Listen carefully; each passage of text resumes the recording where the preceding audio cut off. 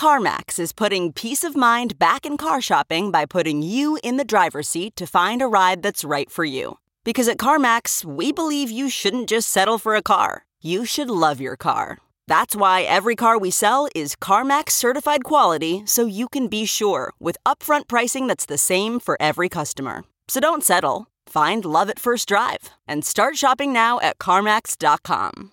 CarMax, the way car buying should be. The Institute of Art and Ideas, articles, videos and podcasts. Hello and welcome to Philosophy for Our Times, the podcast that brings you the world's leading thinkers on today's biggest ideas. Is it possible for certain experiences to reveal specific truths to the experiencer? On this week's episode, we're discussing Epiphanies, experience and ethics. To discuss moments of revelation, we're joined by Professor of Philosophy at the Open University, Sophie-Grace Chappell. Whether we could think in a perhaps freer way, and maybe a more dangerous way, a more risky way, about what it is to be a human being in this world, what it is to be aware of value, what it is to live a life in which you try and get hold of values. If you enjoyed today's episode, don't forget to like and subscribe wherever you get your podcasts. Leave us a review, join the conversation on Facebook and Twitter, and head over to our website, iai.tv. Back now to Sophie-Grace Chappell. I want to talk today about my current research, which is about epiphanies. And I'm going to start by explaining what epiphanies are and giving a few examples and saying why I think they're worth studying and why there's something maybe that we can learn from them. So most of my research has been in the area of philosophy that we call moral philosophy or ethics. It's also called sometimes the philosophy of value, though the name the philosophy of value covers other things as well, such as aesthetics and thinking about reasons and what we have reason to believe as well as what we have reason to do. But what really struck me about ethics as a way of doing the philosophy of value is that a lot of the time it just seemed very distant from our actual experiences of value, from what we take as being valuable in our own lives. And I came across a striking passage in one of my favourite books, this one here, Ethics and the Limits of Philosophy, by Bernard Williams, where Williams says there could be a philosophy of experience, there could be a philosophy of value in which we started not from theories, moral theories like utilitarianism, the thing to do is bring about the greatest happiness to the greatest number, or Kantianism, the thing to do is act always upon that maxim that you can at the same time will should be the maxim of every rational being in a kingdom of ends. Instead of starting from those points, we could start the philosophy of value and we could start ethics by thinking about experience, by thinking about the way we actually live and what matters to us in our own experience of life. Another book that was enormously important to me and still is in thinking about this is this book, The Sovereignty of Good by Iris Murdoch. And in some ways what I want to say today is, if you like, a sort of mashup of things that are in Murdoch and Williams, although I don't mean by that either Murdoch or Williams would necessarily approve of what I have to say. So I thought about this disjoin, as I saw it, between our own experience of value, the way we experience value as we live, and the philosophy of value, and in particular ethics, where it was all about theories, and it was like the difference between, well, ordinary life and some peculiar kind of parade ground drill. And I wondered if there might be a way for philosophy to break out of the constrictions, as I see them, of moral theory, where we're only thinking all the time about whether a particular action or particular rule of action would fit with that moral theory, whether we could think in a perhaps freer way, and maybe a more dangerous way, a more risky way, about what it is to be a human being in this world, what it is to be aware of value, what it is to live a life in which you try and get hold of values. And when I started thinking in that way and started thinking about the notion of an experience of value, my attention was drawn straight away to those experiences of value where things become focal for us, where values become specially clear to us, where we experience some value with particular vividness. And that's what I mean by an epiphany. The word has been around a long time, this word epiphany. It's there originally, of course, in Greek. It's a Greek word, epiphaneia, and in Greek it means a revelation, and often it means a revelation of the divine. So in the Christian church, there's a festival of Epiphany on January the 6th, celebrated 12 days after Christmas itself, depending on how you count exactly your days. And the festival of Epiphany is about the revelation of divine value in the human world.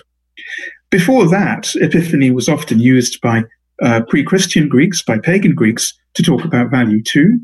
The word didn't attain the meaning that particularly interested me until the 20th century, and it attained it through James Joyce. He was writing in a book called Stephen Hero, which was the prototype of Portrait of the Artist as a Young Man, in which his hero, who's called Stephen Dedalus, says, well, what we have to do is try and capture these evanescent moments in which we experience something particularly spiritual, something particularly valuable. Those are epiphanies, and it would be good to try and write a book in which we write those epiphanies down. And in fact, James Joyce did write such a book. The book was called Dubliners. Dubliners is a study of various sorts of epiphanies in the kind of sense I'm talking about. So what is that sense? Well, let me start with some examples. Here's an example from my own life. This picture was taken by my partner. We were supposed to be going climbing, but it was a good day for skiing, and we ended up only skiing. This is me looking over the edge of the Larrig Gru with a cloud sea in the Larrig Gru, and it was an epiphanic moment for me, being up there amidst that snow and all that beauty, with a blazing sun in the sky and with perfect snow for skiing. And of course, one of the reasons why this is such a great picture that Stephen took of me is because it immediately reminded me, subconsciously, without my realizing I was being reminded, of this picture here. I think in that picture I look a little bit like the wanderer above the sea of fog, and I was a wanderer above the sea of fog. When Caspar David Friedrich painted this very famous image, which is famously used as the cover for the Penguin edition of Nietzsche's The Antichrist, Friedrich was clearly thinking of a moment of epiphany where someone reaches the top of a mountain and sees below them the glorious world spread out before them in this magnificent way. So that's an example of an epiphany from the Romantic era. But to stress it again, in the Romantic era, although they clearly had the notion of an epiphany, a moment of revelation of value, they don't seem to have had the word. The word had to wait for Joyce, roughly a century after Friedrich painted this picture. Another kind of epiphany, I'm going to want to say that epiphanies can take us in all sorts of directions because they're revelations of value in experience. They can be revelations both of positive and of negative value. They can be revelations of beauty. They can be revelations, if you believe in the theological understanding. They can be revelations of things that excite us, not only to love and admiration, but also to pity, to excitement.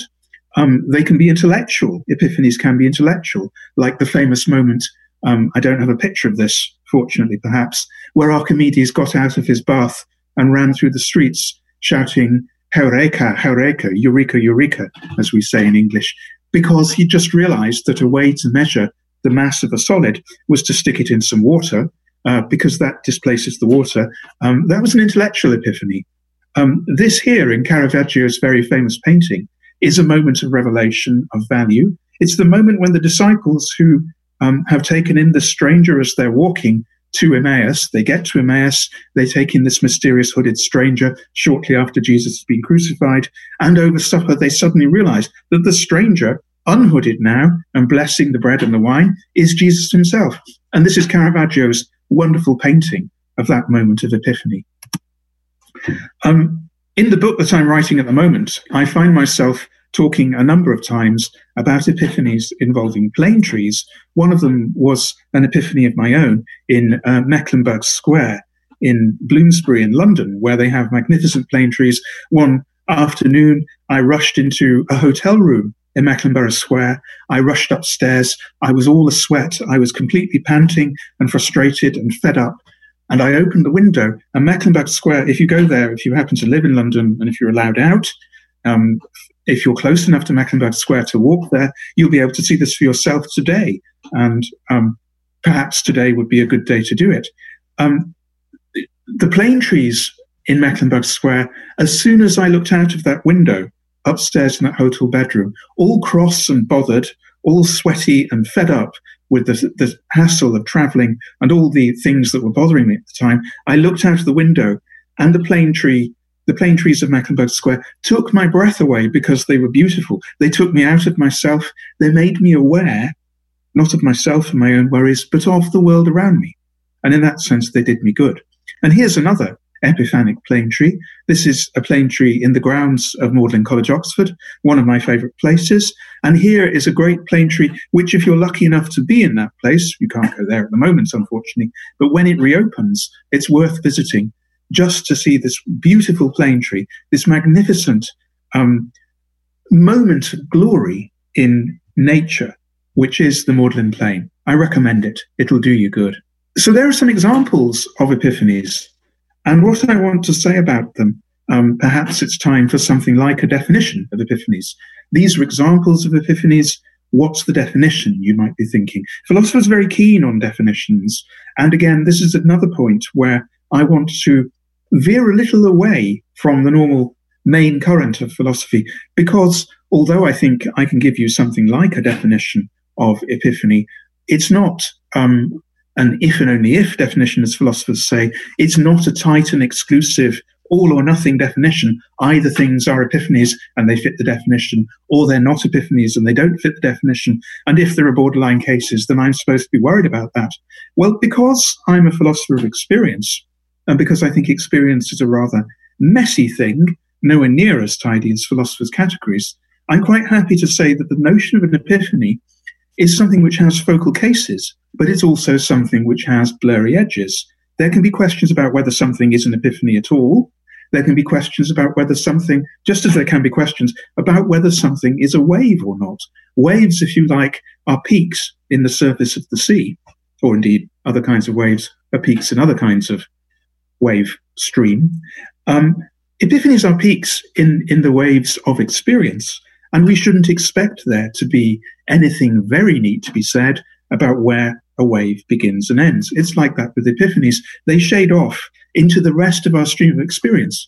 And in the end, my interest in the current research project is not just in epiphanies, it's in the whole continuum, the whole planum of our lived experience, in which epiphanies are the peaks. And I think they say something particularly interesting about that experience, but they're not the only thing that's worth studying. So epiphanies, if I want to venture a definition of them, which, as I say, is how I describe the focal cases of epiphanies. It's not meant to be an all or nothing definition, but it's something like this.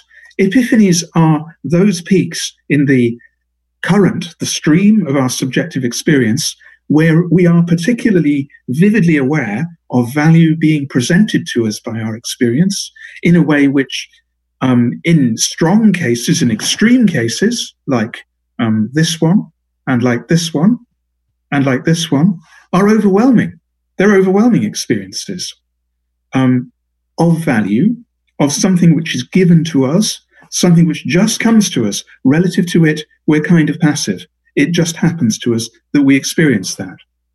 And the experience is transformative. It changes the way we see the world. And the experience is something which leads us into various kinds of response, of which action is only one. And here again, I'm perhaps a little bit different from how a lot of philosophers are. A lot of philosophers want to say that ethics is all about action, that ethics is just about action, and that the only thing that matters is what we do in the world. That's not my approach at all. And on that, I am very much, I think, on the same page as both the two authors whom I mentioned at the start, especially Murdoch. Murdoch, in a marvellous paper, which isn't part of the Sovereignty of Good, but you can get hold of it in a collection edited by Peter Conrady called Existentialists and Mystics. In a paper called The Darkness of Practical Reason, Murdoch talks about the way in which, before we ever get to thinking about action in ethics, we have to think about contemplation first. We have to think about the way in which the experience of value affects us, affects our inner life, affects our vision of the world, affects how we experience and how we understand the world. So the first thing that epiphanies do is not make us act in particular ways. They do that, but that's not the first thing they do. The first thing they make us do is contemplate them. They take us out of ourselves to look, in a wonderful phrase of Murdoch's that we'll come back to later, at the great surprising variety of the world. The direction of attention is away from ourselves in epiphanies towards the world around us. And it's perhaps worth stressing that it's only once that's happened that a kind of vision of how reality is can be generated in us, a kind of vision of what value is and what we care about can be generated in us. And from that flow the great virtues, which I take to be first love, second pity, and third creativity. Our responses to the world around us and our responses to the epiphanies of value that we receive are mediated through those virtues at their best. We respond in love to what we're aware of through epiphany. We respond in pity, and we respond in creativity. To say a little bit about those three, well, the epiphanies that I began with, the epiphany of the beauty of the Cairngorms that I was lucky enough to experience there, the response there is obviously one of love in the first instance. The response that you might have to different kinds of epiphany that you might become aware of might be very different if it was a matter of pity. So an epiphany that might evoke pity from us is the awareness, becoming aware of someone else as being a human being just as valuable as me, but in dire straits of some sort or other. There's a wonderful story told by Chesterton about St. Francis of Assisi, who's trying to get on with some ordinary business, and there's this beggar tugging at his sleeve. And it comes over St. Francis of Assisi that this beggar too is a human being who has a reasonable claim upon his attention. And at that point, he breaks off his everyday business and goes chasing after the beggar and loads him with money and swears that never again in his life will he allow another human being in need simply to pass him by in the way that's just happened. So that's pity. Creativity. Well, I take it that Friedrich's picture and also Caravaggio's picture are responses of creativity to some kind of epiphany. This happens when we respond to the beauty that we're aware of, as poets so often do respond, by writing a poem about it, by drawing a picture like Friedrich's. That kind of response is a creative response. But taking up any kind of epiphany into our imaginative lives, making it part of us, making it part of our imaginary, as philosophers sometimes say, of how we understand and see the world, that too is a response of creativity, making it part of the fabric of what we are, making it our soul food, to use a phrase that I sometimes like to use. Epiphanies are psychic nutrition. They are what enable us to live in the world, to live well, to be rich in our responses and in our understanding of what is around us and what is valuable in the world. So that's the basic idea of what I'm doing in my research. I'm talking about epiphanies. I'm talking about beauty in the world. I'm talking about how that beauty can strike us and overwhelm us. I'm talking too about awareness of value that doesn't come through beauty, but perhaps through great suffering, perhaps through the spectacle of something unbearably horrifying, the spectacle of something unbearably sad, that activates the virtue of pity in us and that makes us seek ways to respond to it, which are ways of responding with love and creativity as well, one hopes, but where the aim is to help someone else, to reach out to someone else whose need you see is intense. So that is a basic outline, both of what I'm doing in talking about epiphanies and in researching epiphanies, also of what epiphanies are, and thirdly, of how epiphanies are supposed to affect us, how epiphanies might make us into people who have a richer engagement with the reality of the world. In the rest of this talk, I want to try and spell out and fill out a bit more what I'm saying about epiphanies by thinking about some of the problems that might come up with the notion. Before I go on to do that, and hoping that I've given you some basic sense of what I'm banging on about here, I want to read you a quotation from Shelley, which fills out some of the ideas I've just been talking about creativity and imagination.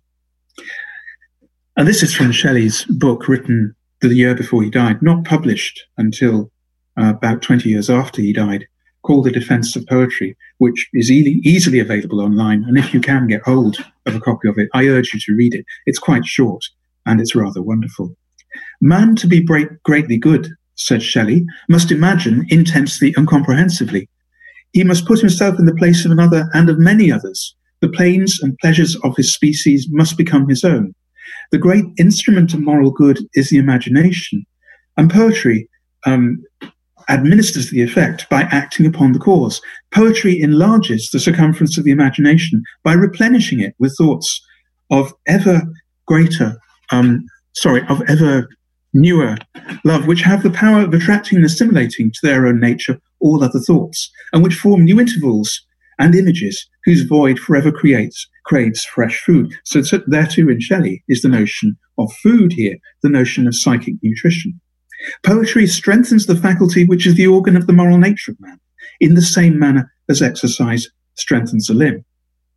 Now, Shelley, of course, is talking here specifically about poetry, which I take to be one way of responding to epiphany, a creative way of responding, by trying to put the epiphany that you experience in words. And a wide variety of poets have had the same idea, that that's what's going on in poetry, that the point of poetry, as Larkin says, is to capture, in an interview which he did with Parry Match some years before his unfortunate demise, a while back, I think in the 1970s, Larkin said, the great thing about poetry is that poetry is there to capture experience. You write for anyone who will listen to you. You write for those who will hear. The point of writing poetry is to capture an experience and to hope that someone else can share it. So we have this way of responding to epiphany. Poetry is one way. There are other ways as well, of course.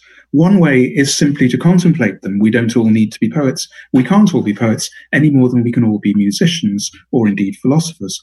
But we can all be aware of what's going on in our experience and try to make sense of it as a presentation to us of various forms of value which we can incorporate into our living and hope thereby to be made into better people.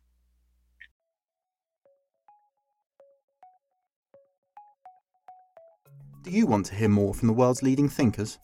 If the answer to that question is yes, subscribe to iai.tv for unlimited access to thousands of debates, talks, articles, academy courses and live events. Are you bored of the surface level news, politics, sports and entertainment coverage on your newsfeed? Go deeper, get the philosophy behind the news and get the latest big ideas from the world's leading thinkers on subjects at the core of the human condition, life, the universe and everything in between. It's free for the first month and there's no commitment to pay, so subscribe now to understand the world beyond the surface level. So, some worries about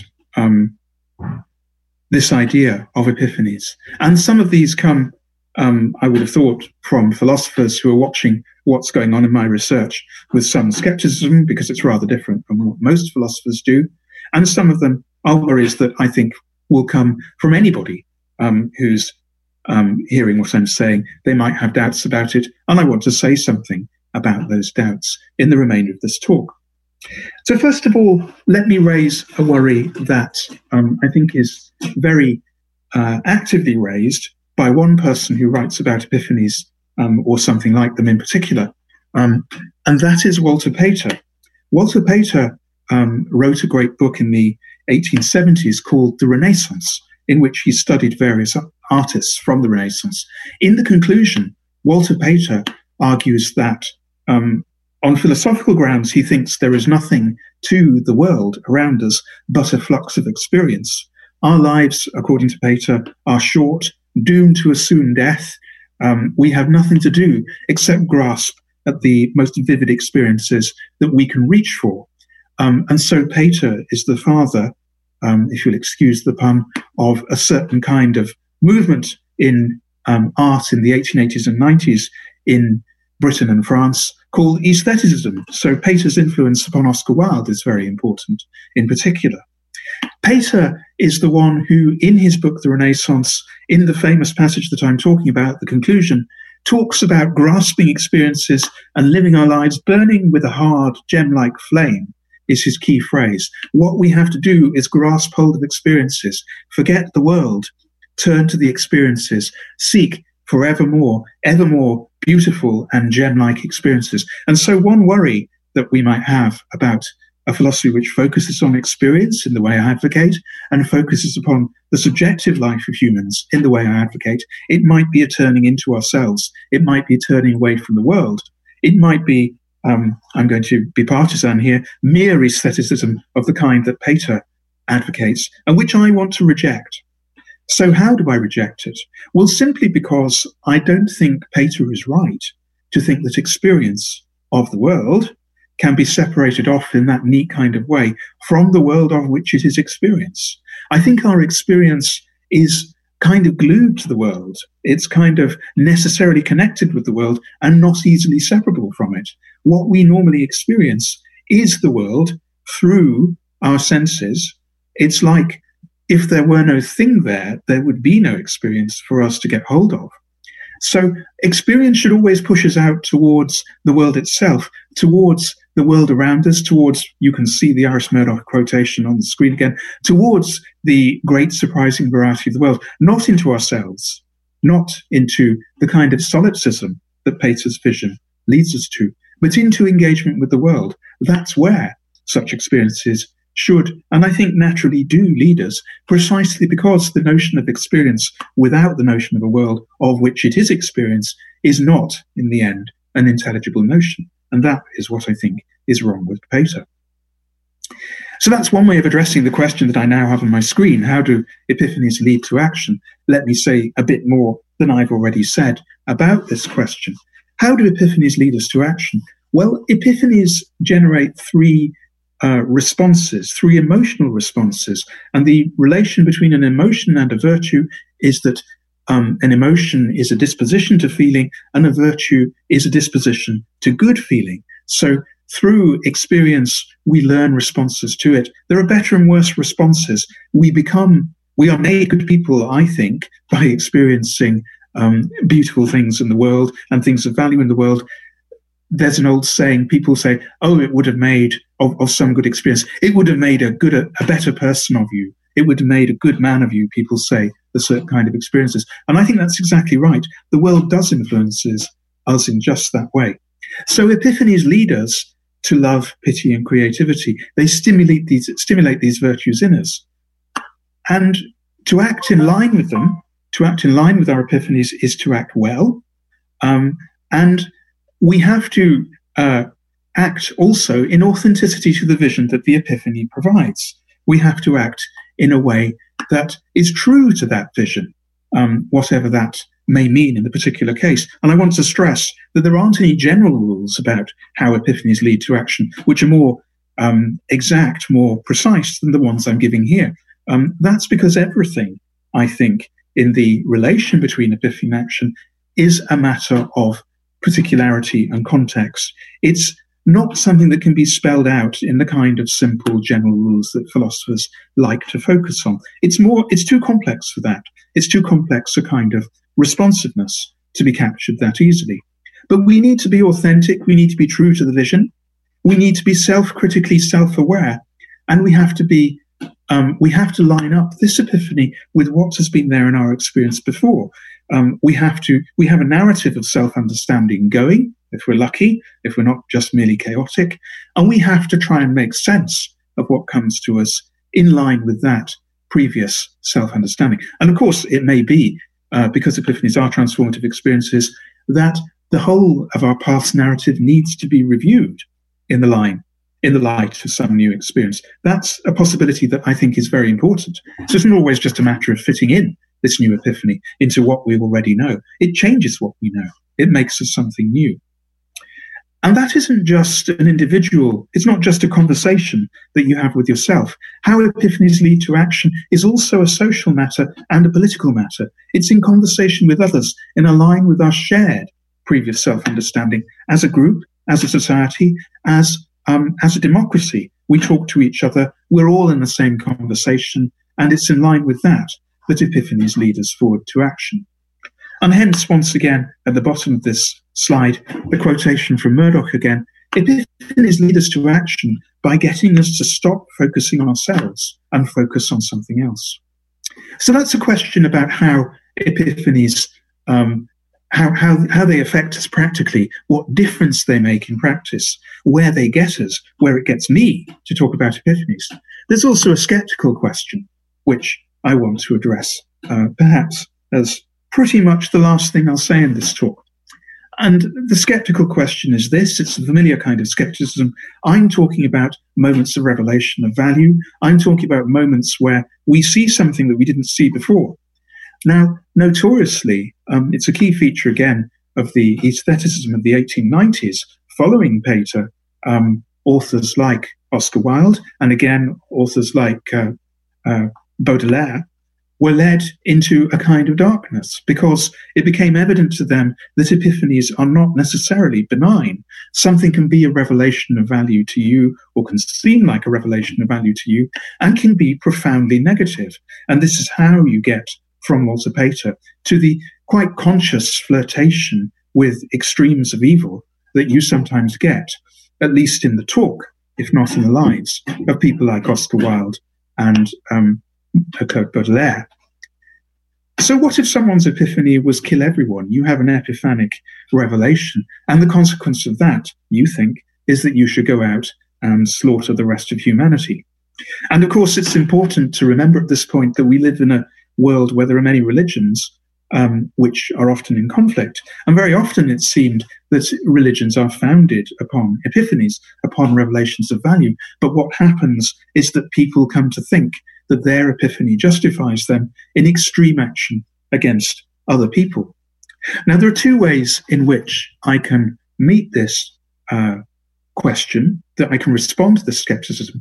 And one is to take it head on and just say, oh, any epiphany that tells you that is a false epiphany. Any epiphany that tells you that is not true. It's not going to be an epiphany that really makes sense. Now, I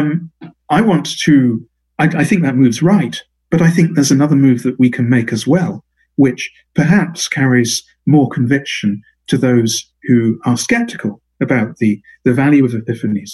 I think it's important to remember that even if some epiphanies did have that negative effect, and if we didn't have good arguments against it, there would still be some force for us in the epiphanies that we've experienced. We would just find ourselves in a conflict with those whose epiphanies are otherwise. But let me strike out another line just to close this talk. Notice that our epiphanies are epiphanies that we have as social beings, as members of a community. We, as human beings, are, as Aristotle famously said, social beings, political beings.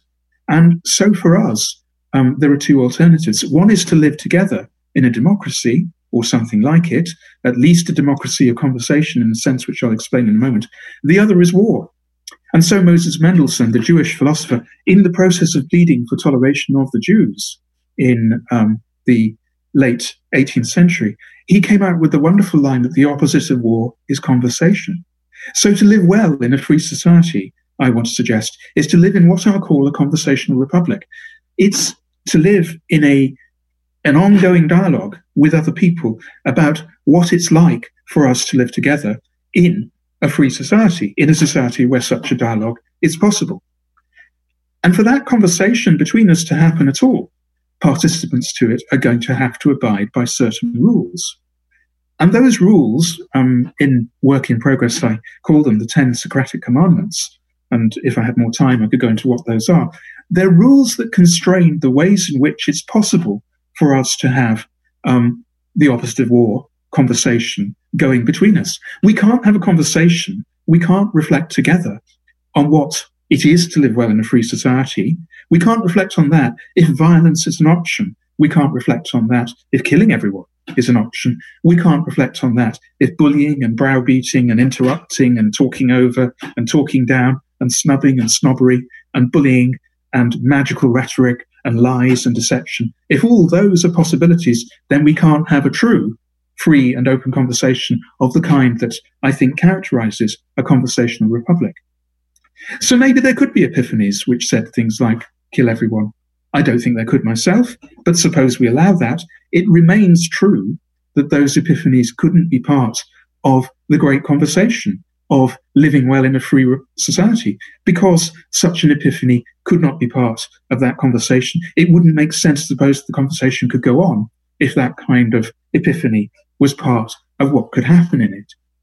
So to live well in a conversational republic is to share together in trying to make sense of, using our best resources, using our intelligence and our self-critical awareness and our past understanding of ourselves, our best past understanding of ourselves, which we share in together.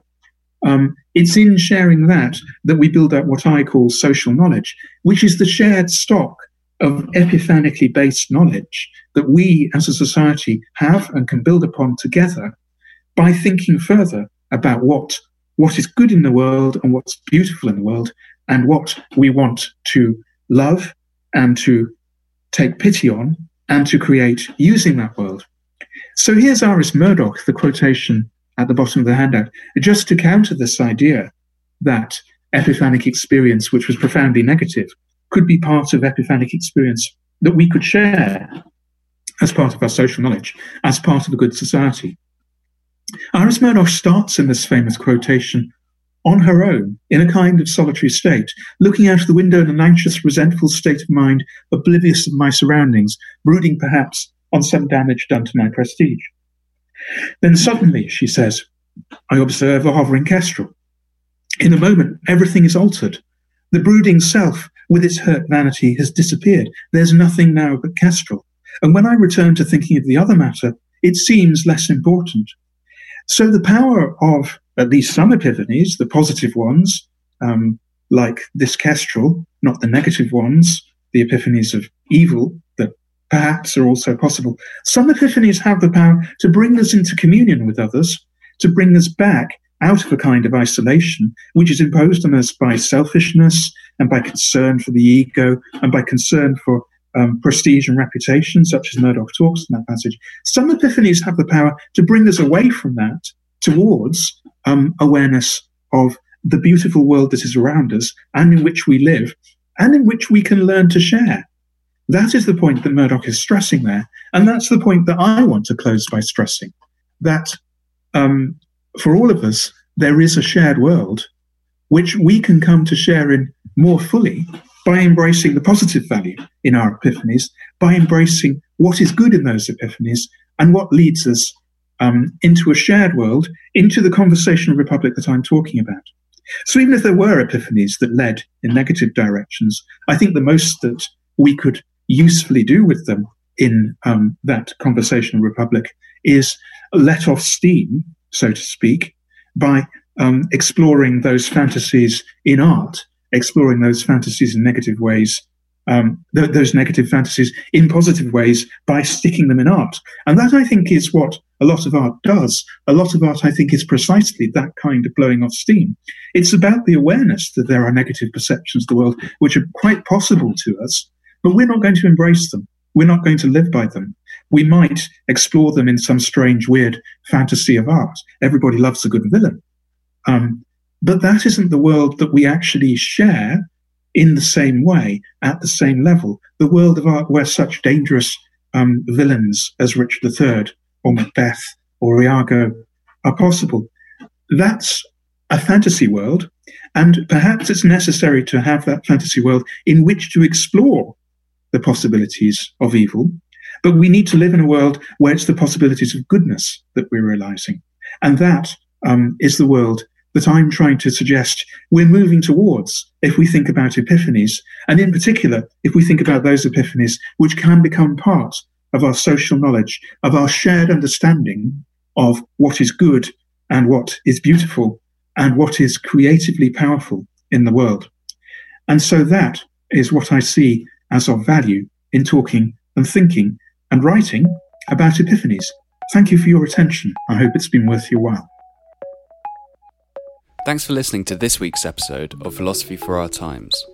Remember to like, subscribe and review wherever you listen. And tune in next week for more big ideas from the world's leading thinkers.